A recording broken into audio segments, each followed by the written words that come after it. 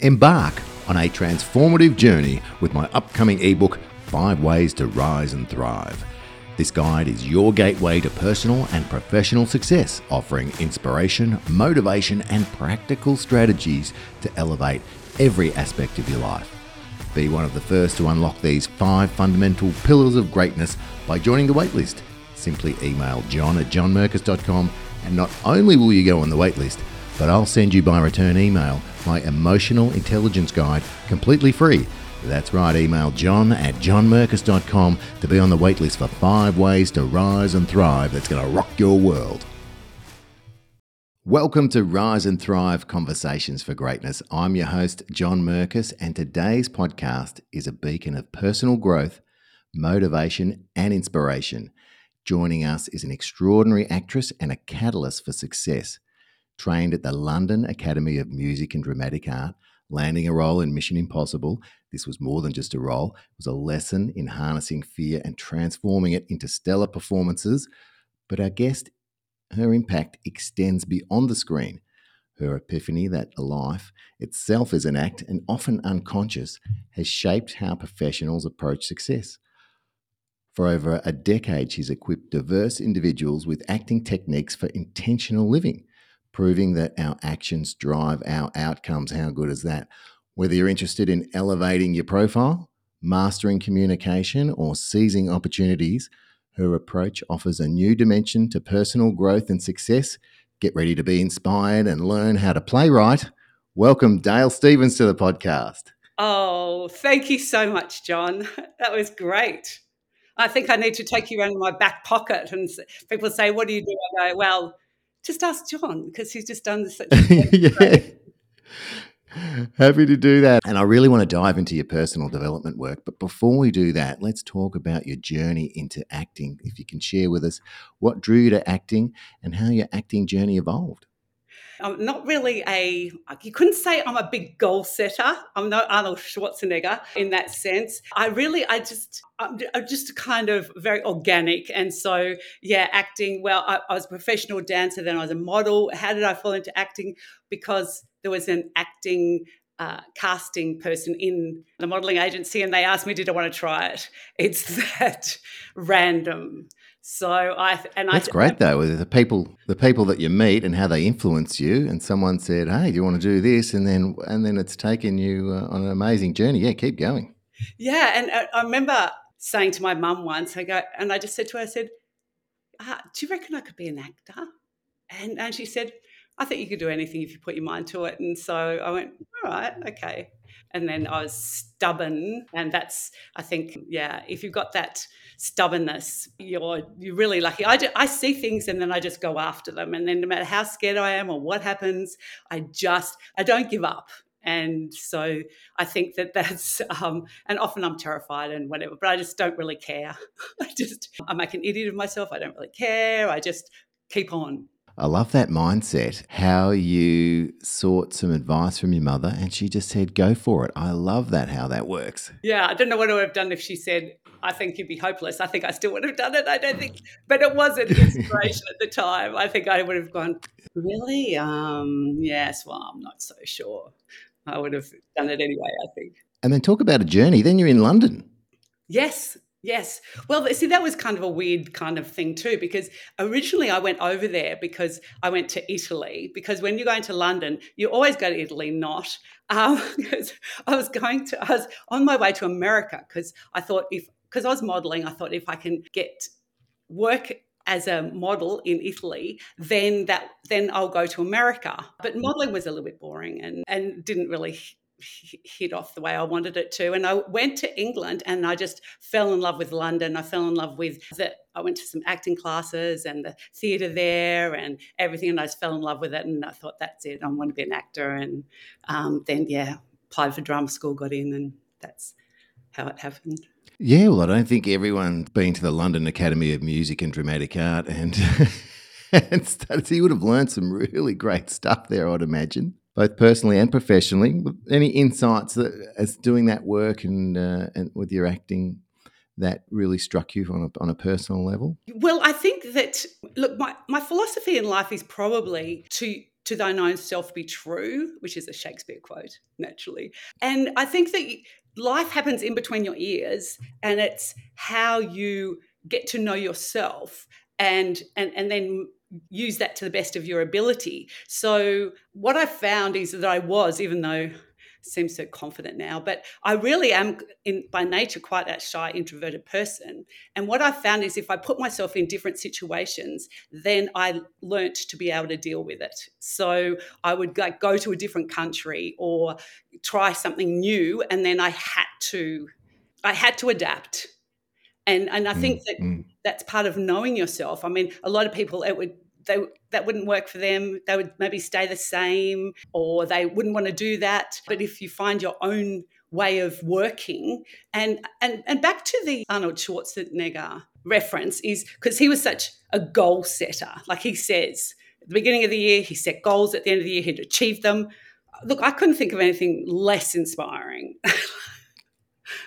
I mean, goals, whatever. But also goals, it's like, am I getting closer? Oh, what if I fail the goal? Oh, it's just, to me, I have no inspiration for that at all. But if I look back at when I was a dancer and I was studying ballet, I just loved training.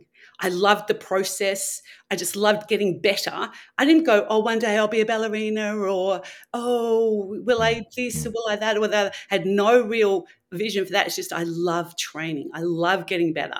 And so when you know that about yourself, you can then set up the situation that's going to work best for you.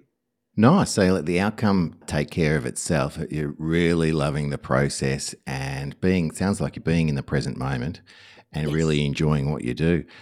That sounds like living life to me.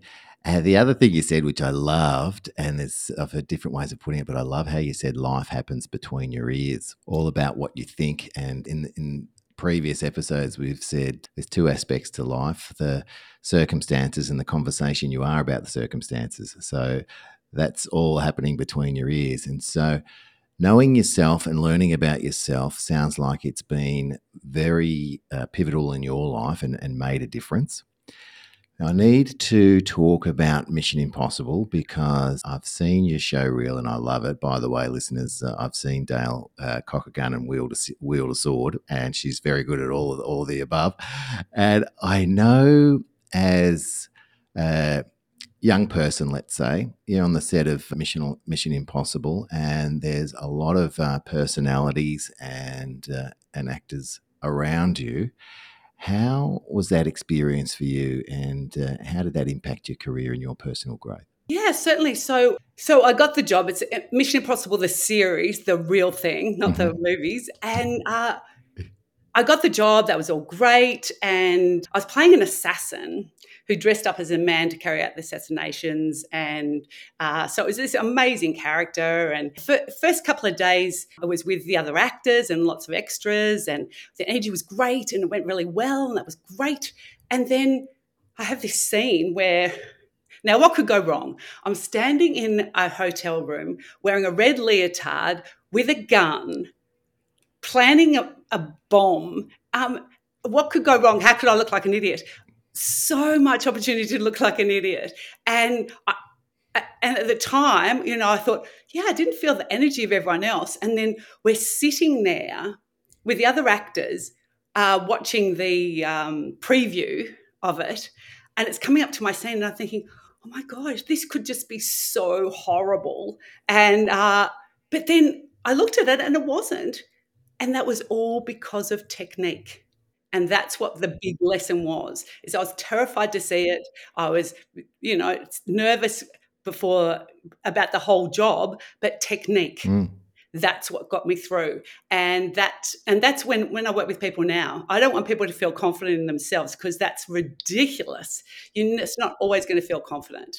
Sometimes you feel good. Sometimes you feel bad. Sometimes you feel sick. Sometimes someone's been mean to you or something awful has happened. You can't just rev up some sort of confidence. But all the people I work with, they have 100% confidence in their technique. If they're doing a TED talk or whatever. And you can act as if, regardless of how you're feeling. Yes, you just use the technique. And it's, especially I mean, my signature technique is really speaking one to many. So it's on video, TED Talk, presentations, speeches, just even in a group, one to many. And the technique I've got means that it's 100% reliable and no one has to prepare, like get ready. Great. Well, I know you teach that to professionals, and like we said before, whether it's elevating your profile or mastering communication and seizing opportunities, etc. Are you able to share with us some of those techniques, or are we letting the cat out of the bag there? No, absolutely. So, well, just to give you a bit of an overview, with my work, I've got 7 foundational practices that it's all based on, and then 48 behavioral hacks, which are mind hacks, vocal hacks, and body hacks. But this one about talking one to many, it's all about imagining you're talking to one person and you define who that one person is and you go free fall and speak to that one person. So it moves it from a performance to a conversation. I like it. What a great tip. Because I know speaking for a lot of people is a fear. That's common knowledge out there. And I love that tip for delivering a powerful, confident speech. So pick a person. So pick someone that you're confident in speaking to, I would imagine, and love having a conversation with. And so I like how you said that. So it turns from a presentation to a conversation. Yeah, because people don't want to be presented to. I mean, look, how many presentations have you seen, where someone's, I had this, it reminds me of a client I had, this sweet man. He was so lovely and he had a really great accounting firm and someone else sent him to me. And this is how he started off this presentation. We've been around for 80 years and we do this, that, and the other. I was like, oh, shocking. But when I actually got him to, and another couple of techniques like speaking from the heart and these other things, this man, look, I tell you, when he was talking about his clients, it was almost poetic. It was Wow, what a difference. beautiful. Like anyone would want to listen to him saying that. And also anyone would want to be his client because that's how he feels about his clients. He was unbelievable. So that's the type of transformation can happen. So from working with you, you really transformed him from kind of talking as a robot, let's say, to really talking from the heart and connecting with people that he talks with. Yes. Another woman I work with, she was head of sustainable investment in a superannuation company. Brilliant. But she was so nervous about speaking, she came out a rash in her own wedding. Wow. And when she introduced me to her colleagues, she just spoke really fast and fiddled with her hair. She just couldn't cope. And I worked with her, and then she nailed it on this international industry panel. And then she got her company to be one of 30 companies at the UN. That's magnificent. I also love people that seek out advice from others and coaching from others, because we've mentioned also in previous episodes that sometimes you need that outside influence to maybe see what you're not seeing or tap into their experience to be able to go to another level. My philosophy is you can't do it by yourself. You do need those outside influences and that inspiration and the benefit of other people's experience. Oh, it's so important. Margot Robbie, obviously Margot Robbie.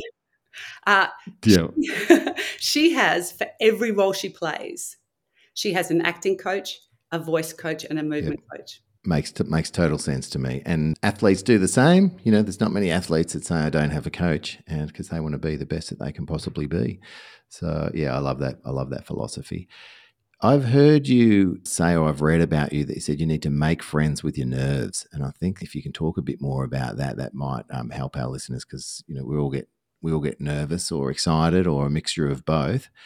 And we want to, I would imagine, use our nerves to help us, but we don't want our nerves to stifle us in what we're doing. Yes. So have you got something you can share on that?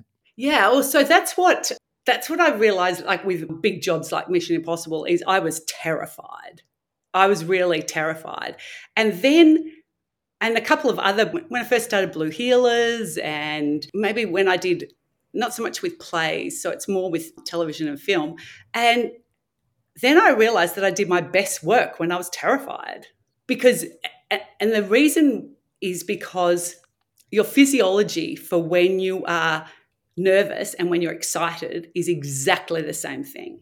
Right. Your heart starts, you know when you've got something exciting coming up and your heart starts pounding. Yep. Maybe you might even get a little bit sweaty and you're actually kind of like all on edge. Well, excitement and nerves, it's the same thing. That's what's actually happening in your body. Your body is saying, let's go, something big's happening.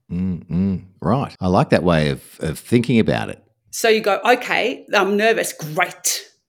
But that's when you need to have technique so that that adrenaline has got a focus and somewhere to go. Because otherwise, you're in there's really two headspaces. One is a critical space, and one is a creative space. So if you're nervous and you're in the critical space, you're going, oh, hope it goes well, hope it goes well. Oh, has that went well? Oh, gee, I'm great. That went badly. Oh, no, I'm no good.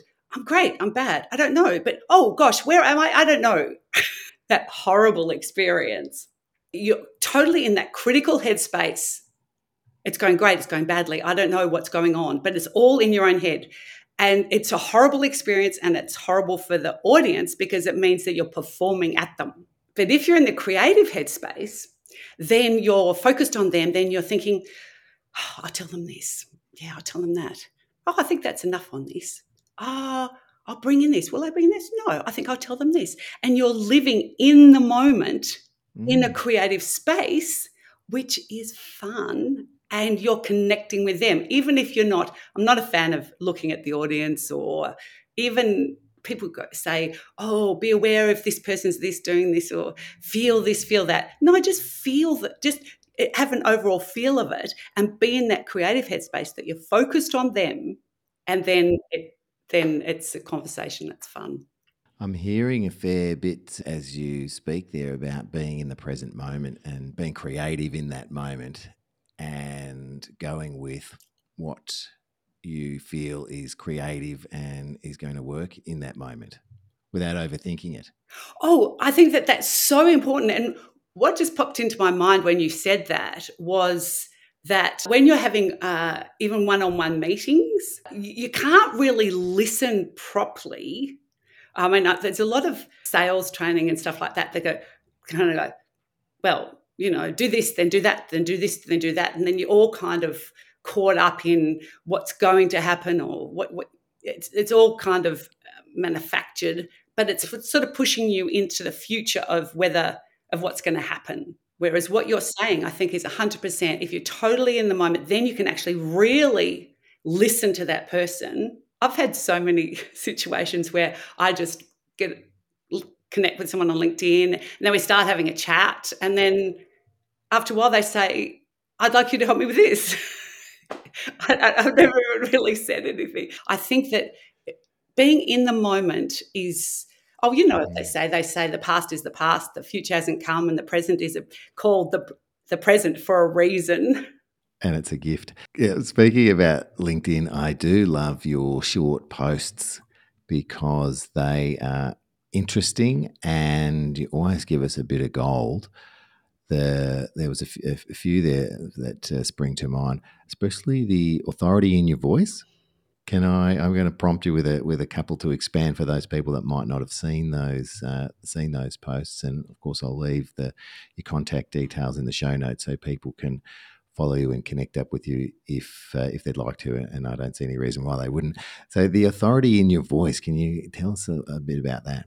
Yeah, certainly. If anyone has been an actor or a singer, they know that we have a head voice and a chest voice.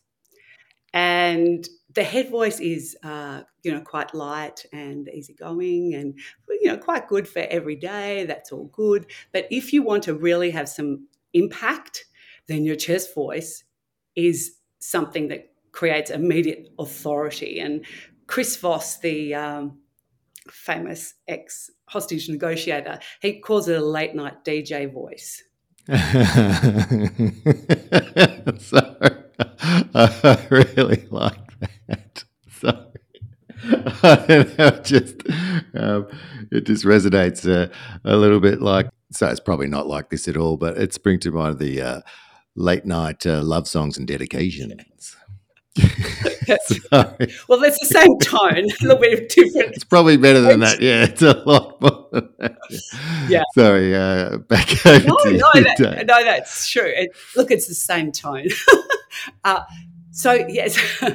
So I just get people to hold their chest and hum quite low, and then start talking and feel that resonance. So, and it's also, you can imagine if someone is having a conversation, say someone wanted to change the date of a meeting or something like that, and people going, oh well, we can't make it this day, we can't make it that day, we can't make it the other day, and they had a date they really want to make it. So could be chatting away and going, well, it's possible, yes, I suppose, they want to make it Thursday, and they go, oh yeah, Tuesday could be possible, Wednesday, no, I guess I could make that. But what about Thursday? Would anyone have any real objection to Thursday? Because that would work the best for me. Thanks for demonstrating. That was very powerful. I like that. Thank you. I can see how there was authority for Thursday there. Yes. A great demonstration. I also enjoyed your post on charisma, and because I'm a daggy dad, according to my kids, I only recently found out the shortening, or everyone's saying Riz these days, shortening for charisma. So you've got, I know, you've got to shorten it. So you've got a post on charisma, and you want to let our Rise and Thrivers know a bit about what was in that one. Yes, I think it's really interesting. I think smiling's really interesting because it's so easy. And so why smiling works initially is because when we meet someone, our mind is scanning friend or foe. And so if you're smiling, immediately it's friends, so people relax. And surprisingly, they've done research into TED Talks, and when people smile more, they come across as smarter. Yeah, right. So you'd think that, like, I'm smiling now, exactly. But I can't help smile now. We're talking about smiling. So we're both really smart because we're smiling. Go on. Yeah, exactly. And so you'd think, I would have thought that being kind of brooding and, would be, oh, she's so smart. But apparently not. Also, it's got health benefits, amazing health benefits. They've even found if you put like a pen between your teeth, even that physiologically helps you. So smiling is just and also I think we're all a little bit vain. If you're sitting on a Zoom call, listening to other people, if you can just kind of smile a bit and nod and support them, then they will, like it, you'll look better. Yeah, I couldn't agree with that more, especially this day and age where there's a lot of Zoom video meetings, Microsoft Teams, whatever the platform is that people are using. It is really worth being mindful about how you look on the camera. And I love your tip about smiling and nodding. I realised a while ago that whenever you see something on the news and there's a political person speaking, they'll often have people in the background nodding and all this kind of jazz to kind of, I guess, give you, whether that's in your main view or your outside perspective or your subconscious, to think, oh yeah, I've got to agree with this person. Yes. So I know that how you look on camera makes a big difference. I love that tip about smiling and also nodding if you're agreeing with. Yeah, and giving that person positive energy. It's active listening, really. I mean, I was on the call the other day. This shocked me. So I was on the call and I was just observing. And at the end of it, I had a talk with a woman who was leading the call, and she said, "You were so responsive. I think I should pay you to be on the call and just do that." So people really notice because your personality can come out when you're not speaking. Yeah, I 100% agree. I was running some training yesterday actually, and I'm a big advocate for people having their cameras on, and I'm actually really shocked when people don't. And I just made a joke and asked people to put their cameras on. I said, because some people say, "Oh, I'm eating" or whatever. I'm like, I don't mind if you're eating. I don't mind if you're in your pajamas. I don't mind if you got kids running around in the background. That's life happening. love to see your face. And about 80% turned on, and the other 20 didn't. But then I asked some people to put some comments in the chat, just a one or a two, depending on what the question I was asking, to make it really simple. And then if someone didn't put something in the chat, I just joked and I said, "Oh, there's Fred, no camera on, nothing in the chat. Maybe they're out mowing the lawn." So I just tried to make a joke of it. But yeah, I agree, because then I was co-training with someone else. So in the moments that I wasn't training, I was making sure that I was supporting them by how I was on my video on the call. So I love that tip, Dale, and I love that for our listeners. So the challenge for them is, next time you're on a video call, make sure your camera's on, and be mindful of the energy and what your image is doing for the call, both the presenter and others on the call. Yeah. Yeah, that's absolutely gold. And it's good because you can see yourself, so you can kind of get used to that. And then when you're in person and in a group, you can be an active listener then. You can support your team. I mean, really what I encourage people is I teach someone to be a great speaker, and then I teach everyone else to be active listeners to support them. And so it's a team thing. I hear what you're saying, especially if you're doing a presentation. You can't always gauge by the audience's body language. I remember doing a motivational talk, and there was a gentleman in the front row with his arms crossed the whole time. And I noticed it, tried not to let it faze me, and just did what I needed to do. Came up to me after the talk and said how amazing it was. So you can't necessarily go by people's body language in the audience. That was him being comfortable. And because he was comfortable, he was able to absorb what was being said and really enjoyed it. So I like that tip as well for people listening, that if you're giving a presentation, you want to be mindful of the audience, but maybe don't react to how they are. And I always assume now that they're loving it, because it makes me better if I think the audience is loving it. I'm lucky I had that experience, so I knew that I actually lived through someone looking like they were absolutely hating it and then loved it. So I can have that experience in the back of my mind to say, however the audience is, be confident in what you're doing. And I like your tips though. Be in the conversation, be in the present moment, be creative as you're doing it. Love all those tips. You got any more? Yes, but also with the audience. See, the thing is that analyzing, you can't analyze if you're in the critical space. If you're going, oh well, certain people, oh someone looked at his phone, oh someone she brushed her hair like this. Analyzing, you're in the analyzing space, which is no good. And also, I just thought I'd mention is that I remember playing Blanche in A Streetcar Named Desire, which is basically the best female role ever for anyone, and and I've played comedy and heard laughs, and people have applauded and everything like this. But the most exciting was when I'm doing a monologue and it's so quiet, like people are barely breathing. So that you can feel, and that is the type, you can feel the energy of the. But you don't have to think, oh, I feel that, then I'll do this.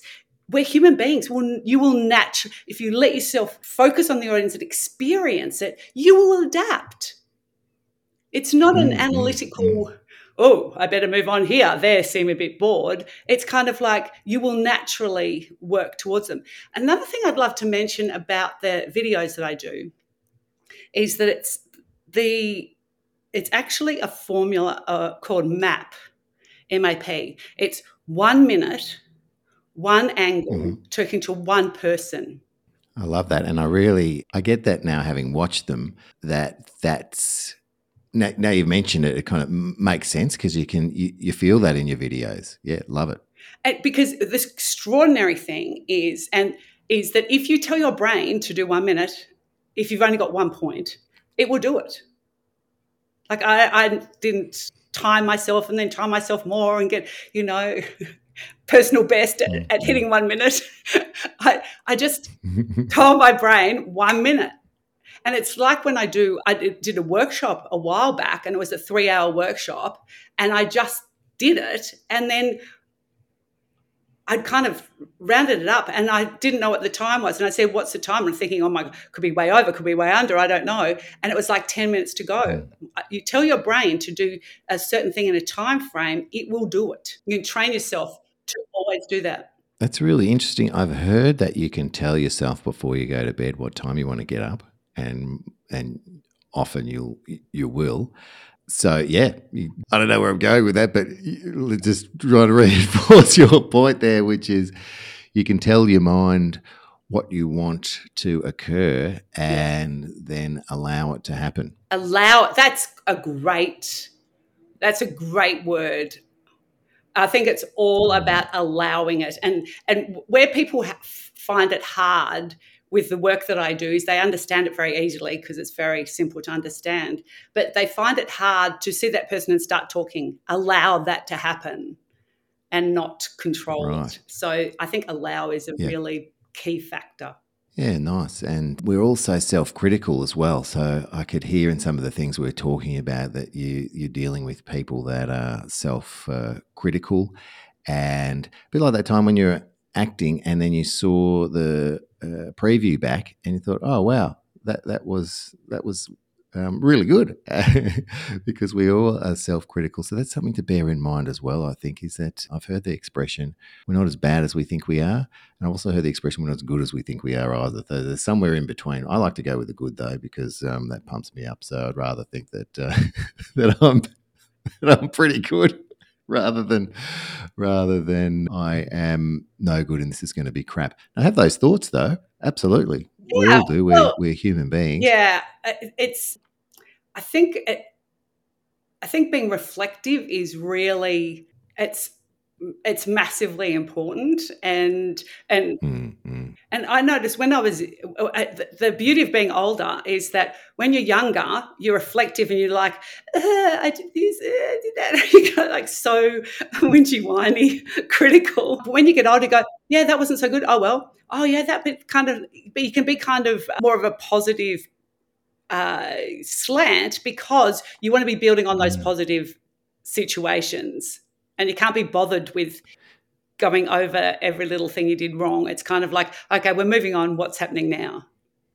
It's the beauty of being older. I agree. I totally agree with that. The grace of being older, and the things aren't as significant as they might have used to be, and also with that wisdom of we're having learning experiences. So yes, you can think about that time. Oh my God, I can't believe I did that. And sometimes you might think of that and go, hang on a minute, that was a learning experience, and I don't do that anymore.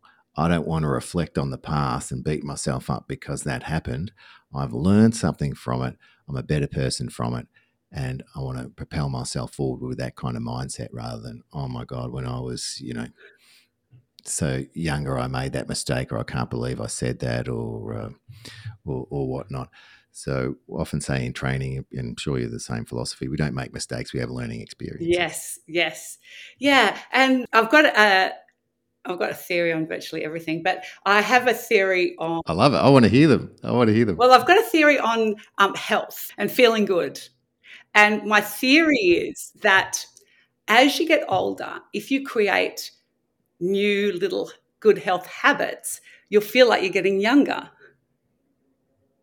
Right.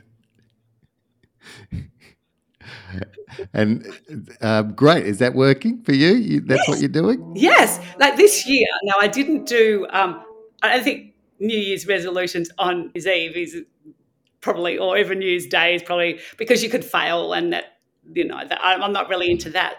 But I think a couple of weeks into January, I did this thing where I thought, okay, I'm going to give up alcohol, coffee, and carbs. And right. I did. And then now I'm like, yeah, I feel better for it, and drink more water. And now I did, and I just feel so much better. So now I tend to watch stuff on YouTube about all these different like scientists and stuff like that, about how you can do tiny little changes to your diet or to your lifestyle. So I'm kind of like, well, I feel better now. Well, gosh, how much better could I feel? What a great attitude and mindset, definitely hearing the new. I love this time of year. Now, people could be listening to this podcast any time, but just so the listeners know, we're in early January, and it's like a new beginning. It gives you a chance for a new platform to kind of explore different things and maybe change some things that you were doing last year, unless you want the same things. But as we know, if you want something different, you've got to do something different and maybe think something different to have different things or be different in your life. And I am hearing those. You don't necessarily have to do these major changes, just little things often to make those small changes to make a difference. I think you've tackled some couple of big ones there, and I can relate too because back in November I stopped drinking alcohol. So for 3 months I haven't had a drink, and I feel bloody fantastic for it as well. Who would have thought? It only took me 54 years to work it out. Well, I wasn't drinking when I was, before 18. But When you were 5, probably 5. yeah, that's right. So let's say, I don't know, 35 years, whatever. Yeah, I feel great. I actually read a book by a guy called Alan Carr that talks about that. And I just had an experience where, nothing super major, but I started to feel a bit low. And it took me a while to get out of that lowness. And the one thing that I could think of was that I was after a bit of a break, and I was drinking more than I normally would. And I thought, I reckon that has caused me to feel so low. And I thought, you know what I'm going to do? I'm going to try an experiment. And I reread the book. I've got an audio book, so I played it in the car. It's Alan Carr's book. It's actually called How to Stop Drinking. And it just made so much sense because I've heard some other comedians and entertainment people refer to that book before. I thought, okay, well, I'll give it a go. And I've got to say, it's probably the one thing that I've done lately that's made the biggest impact to my well-being. Yes. I think it makes your energy even. I think that's and coffee as well. I find my energy is so even. Whereas, I have a couple of coffees in the morning and they'll kind of be a little bit, up, and then mid morning I'd be a bit down, and then if I even just like had one drink in the evening, I'd be kind of feel better, and then feel worse, and then feel this, feel that, and just really kind of a bit all over the shop. And like now, I just find my energy is just so even throughout the day. And if I actually, like I can just like lie down for, like 20 minutes if I'm like really exhausted, and then I get up again and I'm refreshed, very even energy. So yeah, and also I've been listening to Andrew Huberman, I think. I've been listening to some of his stuff too. Yeah, he's insane. Like that's just the brain stuff. And when he tells you what alcohol is doing to your brain, that's sort of pretty much like, okay, maybe I won't be having any of it, So he's very interesting. It's one of those things with there's definitely a lot of power in that knowledge. And then when you find out some information about what's really going on, it's really an eye-opener. And I think that's whether it's that or whether it's other areas in life, gathering information and having that curious mindset and learning, whether it's about public speaking, whether it's about your health, it's so important to enhance your life, because some people would say, and I tend to agree, we're here to learn. We don't know everything, and we're here to learn. And I also love, though, when you do learn, you want to share some of those things that have made a difference in your life to help others. And you're definitely doing that, Dale, which is absolutely amazing. If people want to do and work with you, what can they do? Yeah, reach out to me on LinkedIn is the best. I live on LinkedIn. Yeah, I love it as well. And I'm not really a TikTok person, but I feel like I've got to get on there because there's a lot of podcasters on there. And I think I'm going to have to bite the bullet and get on there. But I like LinkedIn as well. Yes. So LinkedIn. And then what can we do with you? You're going to help us with our presentation. You're going to help us with our profile. You're going to help us with our speaking, our body, our mind. Okay, so I Can you think, tell us? yeah, I think why most people come to me is because they want to get a competitive edge. Right. So they want their company to grow or stand out or compete in the market, or they want to get a promotion, or they want to. It's for really a business outcome in that way. I think that's why people Mm-hmm, come to mm-hmm. me. They want to develop their people so they Yeah. don't leave and so they perform better. So I think there's those reasons. I think that's why people come to me. But I think we definitely achieve that. But I think what they get beyond that is that they have stronger relationships. I've even had wives tell me that their husbands have changed dramatically for the better, and that people, one, he was even teaching his children what I taught him. So it's stronger Mm-hmm. relationships. I think that is what they get, even though they often come to me for a competitive advantage. I think that's what they do. I love that because I love how things can transfer from a personal and a professional standpoint, where you might learn something because you want to do something about business, but it translates to your personal life. That is magnificent. Must be very, very rewarding. It's so much fun. And my other slogan is most fun wins. Oh, I like that too. So if you're doing what you love and what you're good at, with other people doing what they love and what Yep. they're good at, it's amazing fun. So, and people learn better and quicker with when they're having fun too. So I really believe that. Can Yeah. I just add one more thing? Sure. Anything. So I think this really ties into what you and I do, and that's the hero's journey. Do you know the hero's journey? Yes. And Yes. what's so the hero is going along status quo. What's the first thing that happens? They say you need some kind of tragedy or something, don't you, or some kind of catalyst to pull you out of your everyday thing, and then you start on your journey because you've got to overcome a few things on the way. Yes, a disruption. A disruption happens. People are going along, Mm-hmm. if without any disruption, nothing happened. There is no hero journey. There's no movie. They had a nice life and their children were happy and they retired and they had grandchildren and they're happy. There's no story ever. There's no hero's Mm-hmm. journey that is like that at all. The hero's journey always is from a disruption. And when we live in Australia, it's easy to stay in the status quo, or have a disruption and just get over it and end up the same. So my theory Mm-hmm. is that we need to disrupt ourselves. We need to put ourselves in a situation. So with your coaching and your training, with my coaching, my training, that is, you are disrupting yourself because you want to do something differently to get different results. So you have to disrupt yourself. Otherwise, you're just waiting around for some brilliant thing, or you get promoted and you don't even, without really trying, barely happens, or some tragedy happens to you. But you're waiting for that external thing. And I think that internal disruption, that you taking charge and going, no, I am going to take something new on, is what propels you into the hero story. That's motivating and inspirational. I love it the way that you've said that. 'Cause that's, as we've mentioned, how great movie scripts go, and books as well. I love what you're saying about the waiting around for things to happen, because I did a personal development course and they were really strong. I don't know if to say aggressive, but they were really driving the point home, saying, there's no one coming. Stop waiting around to be discovered. There's no one coming to rescue you.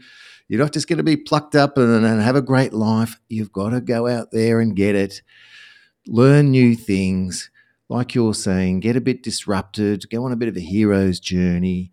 It's a bit like as well, if something happens to you that you might feel is negative, maybe it's not. Maybe that is the disruptor, the catalyst to go out and do something else. You know, how many times you hear people say, oh, I thought it was negative at the time, but I'm so glad that it happened because now I'm with that person, or now I've got that job, or now I live in this place that I love. And if those things hadn't happened, that would have never happened. So it goes a little bit along with the mantra that I learned that I use, which is everything happens for a reason, then it serves you. So I don't know if that's true or not, but what it does is it empowers me and gives me a mindset that things are going to be okay, and that allows me to take action. It doesn't paralyze me. It propels me to have the energy and excitement to be able to take action. And so that disruption in the hero's journey, I can really connect with that. But what you're doing by doing that is you're taking control of the meaning. Yes. Happens, and you've taken control of the meaning. So everything happens for a reason if you take control of the meaning. I also learnt as well that we are heaping on meaning to everything that happens to us. And so once you have that awareness to know that you're doing it, and we think that's the truth. We heap the meaning on it, we think that's the truth, but it might not be the truth. And realizing that we are the ones that are making the meaning in the things that happen to us, you can change it. You're making it up anyway, so you may as well make up something that empowers you. It's so true. Life is a mind game with yourself. That's it. Isn't it? It is. I've also heard someone say, or the expression with their talking about their minds, is saying it can be dark in there. Don't go in there alone.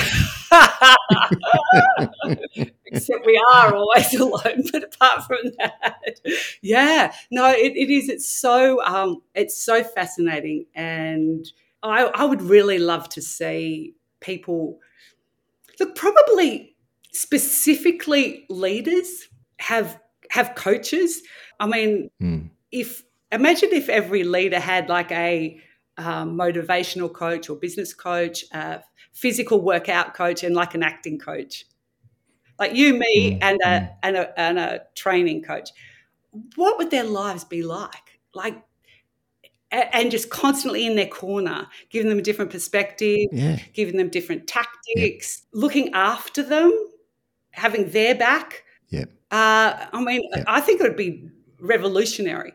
I think so too, Dale. And I know a personal trainer, so maybe we've got a trio here of empowerment. The trio of empowerment, where the three coaches get together and rock people's worlds. Hey, there might be something in that. Stay tuned, listeners, for that one. I couldn't agree more. And when I had which I still do, my personal development coach, Karina Murphy, she's episode 2. She helped me so much with things that I would have never realized, and also some really simple things too. And like a good coach would, at the start of the whole process, she said, "What do you want from me?" Right? So I can give you a whole bunch of things. What do you want from me? And it just resonated with what you said, because I said, I need to feel like you're in my corner no matter what. Yes. And she fulfilled on that. She fulfilled on that in spades. So I know personally that meant so much to me, because I guess with some of the things we're doing, you have to do some things alone. And there was another great expression that said, when you do the work alone, you do the work alone to look great in front of people, or something like that. I'm going to have to look that up and say that better. But there are times where you're doing it on your own, and you need to do that, and that's fine. But when you are with others, or you have others coaching and helping you, and you're doing it with people that surrounding yourself with people that make a difference in your life, that really propels you. I think Richard Branson says, I'm not that great. I just surround myself with great people. It's so true. And I think too that having independent people, like your friends and your family, have always got vested interests. They've always got their own thing. They've known you for a long time, so maybe they've got some ideas about what you're capable of, or some limiting beliefs about what you're capable of, or they personally see you one way, or they personally like to see you go one way, and stuff like that. So I think having independent people who you can tell if they really support you. I've had a rebranding experience recently, and this guy is just unbelievable, creative director like there's no tomorrow, and he's like that for me. Like he'll go, oh no, don't say that, don't say that, don't say that. Yes, that's the gold, and he's just totally in my corner. Like he never goes, yeah, maybe things aren't going so well. It's like, great, why aren't people noticing you now? Kind of, he's really, and I think it's invaluable. Yeah, because you know their intention is for your greatness, and with that as the context, they can pretty much say anything because if you have that trust and you know their intention, that makes a massive difference. I love it, Dale. I love it, and I think there is something in that trio of greatness. Yes, I think so too. And I love books. I've got plenty behind me. I've learnt a lot from books. I'm sure you've had to read a lot of scripts and read a lot in the work that you do, and with your coaching work as well. Is there a book or a reading or a talk or something that has had a significant impact on your personal growth, or something that resonates with you? Oh, there's only really one. The Bible, that's it. Yeah, right. There's a lot of good quotes in there. Yeah, anything you'll ever need to learn, it's all in the Bible. It's history, Nice. history, present, future. The stories are incredible, and they just help you really. Well, they help me relate to my life and know that God's always there, even no matter what's happening. And I suppose it reinforces it's not about the outcome too. It's about who you are. Who you are is just the biggest. It's the biggest question. It's the only question that really matters. It's who you are will determine where you're going and what you're doing and who with. I think that's why there's so much talk about identity. And I think the sad thing is that identity has turned into tribal groups as your identity, but really every single person is sacred. Every single person is made in the image of God as a unique entity that is just has never been before and never will be repeated. So I think that your identity, and you can create your own character like an actor creates a character, because otherwise we're just a mass of habits. And really we're just who we were in relation to our upbringing. You've got your genetics, you've got your environment, and then you just become a response to that. But you can create it. Meryl Streep did. Do you know about Meryl Streep? Well, I know of Meryl Streep, but what do you mean with her? So when she was in high school, she had like brown mousy hair. She had braces and glasses and was very nerdish, bookish, and no one paid her much attention. And she decided that she would like to be the homecoming queen. So she created a character. She put lemon in her hair to bleach it. She ditched her glasses. I don't know what she did about that. Convinced her parents that ditch the braces, ditch the glasses, and started acting in a way that was consummate with being the homecoming queen. And she did it. She created this character that became the homecoming queen. She dated a football star, but he was going out with someone else, so that wasn't good. But I don't approve of that. But creating your own character. And so she created her own character before she was even an actor. And so that's what I encourage people to do is almost treat yourself like a blank slate and go, okay, who do I want to be? How do I want to be physically, vocally? How do I want to show up? Because we all know when we're behaving in ways that are really aligned with who we want to be, those days where we go, yeah, that's me. I like that. People responded to me in a way that is all aligned. They got me. I got them. I was all aligned. And other days you go, why did I do that? That's not even me.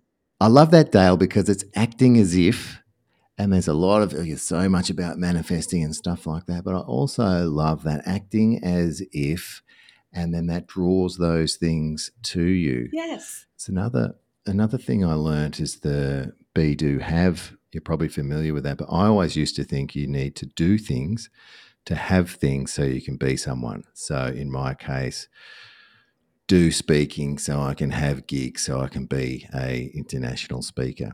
And then someone said to me once, how do you think a international speaker would be? And I went, oh, inspirational, motivational with the people that they meet, compassionate, all the things. And they said, you know, you can be that right now. You don't have to wait. It was such an epiphany. It's like, so instead of the do, have, so you can be, it's be that first, and then you'll have whatever you have, and then do things based on how you're being, and then you'll have whatever you have. I love it how you've said there. It's a bit like acting as if. Yeah, and I think the thing I'm not such a fan of is that fake it until you make it, because the idea of being fake is just not. It's not fake it till you make it. It's No. keep on being it until you become it. Oh, I love that. Yeah, I think that's the go. So you develop yourself into the person that you've that you choose, and it's not faking it till you make it. It's opting in to certain behaviours that you want, that create you, how you want to be. So I think it's more like that. Yeah, and being it until you become it. I like that, and that ties into, there's another expression that you hear all the time, this imposter syndrome. But you just got to put that aside, because who would end up becoming anything unless they decided they wanted to do it, took the action, but was a certain way of being, or understood, or decided to be a certain way before they started. Well, that's it. I mean, I don't know, this imposter syndrome, it kind of annoys me a bit, because if you go, have you got the imposter syndrome? Do you sometimes feel like not worthy and stuff like that? Well, everyone feels that. Have you got an imposter syndrome? And then what are you going to do? Focus on your imposter syndrome and try and get rid of your imposter syndrome? By the time you've focused on all that, you might as well just go, oh, well, everyone feels insecure sometimes. No big deal. What am I going to do to get where I want to go? Like, I think focusing on something like that is just, it will send you mad, I think. Yeah, I think it will. I love how you put that, because we all feel that way sometimes, and it's just about how you think about it, how you deal with it, the conversation you have in your head about it, Yes. and you can change that to be a more empowering one, to propel you to be how you want to be. And you get to choose. That's the beauty about being a human. You get the choice. Well, that's right. And so if something happens and you go, I don't feel worth, I mean, one of the things that I do sometimes is, if I was with the Australian Transformation and Turnaround Association, I'm part of that. Now, I haven't done any transformations or turnarounds in business. I haven't done that. It's so in that sense, I'm totally out of my league. And so rather than going, oh, have I got the imposter syndrome? I go, gee, I'm punching above my weight. Yeah, good. Let's come in my lane. I'm confident in my lane. Nothing can knock me off that. So I don't feel insecure because I'm bringing what I've got. But I go, yeah, I like punching above my weight. I don't want to be the smartest person in the room. I don't want to be the most successful or the most experienced. So you can just change it to something else rather than going, oh, I think I've got imposter syndrome. What am I going to do about that? Oh, I better read a book and I'll watch some videos and try and get rid of this imposter syndrome. It's sort of, I don't think that would work. No, I don't think so either. And I love what you were saying there about when you're surrounded by that group, you're there for a reason, and you're meant to be there, and can still share your experiences and make a difference with that as your context. Yeah, why not? You could be anywhere then. Yeah, yep. Now, I always like to ask my guests, yes, is there something that you wish that I'd asked you? Yes. What happened to you when you're 6 years old? All right. Well, Dale Stephens. Yes. What happened to you when you were 6 years old? Well, I'm sitting in the Princess Theatre and the lights go down and they come up on Alice in Wonderland, the play of Alice in Wonderland. And Kathleen Gorham, who's a prima ballerina, plays Alice.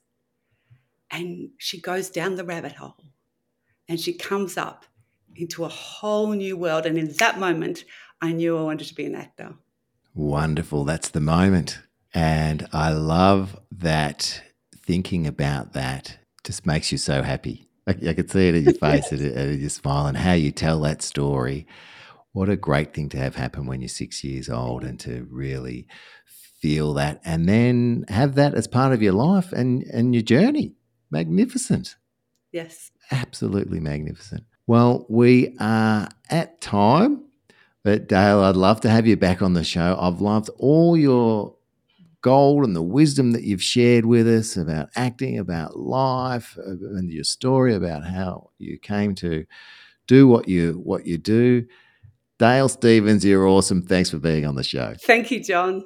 Oh, that was so fun. It's so great talking to you. Oh my gosh. Thanks for joining us on Rise and Thrive Conversations for Greatness with John Merkus. Remember, you are loved, you are worthy, and you do matter. Embrace the journey of personal growth and motivation. Let's go out there and do something great. Follow or subscribe for more insights and inspiration every Tuesday. Until next time, stay awesome.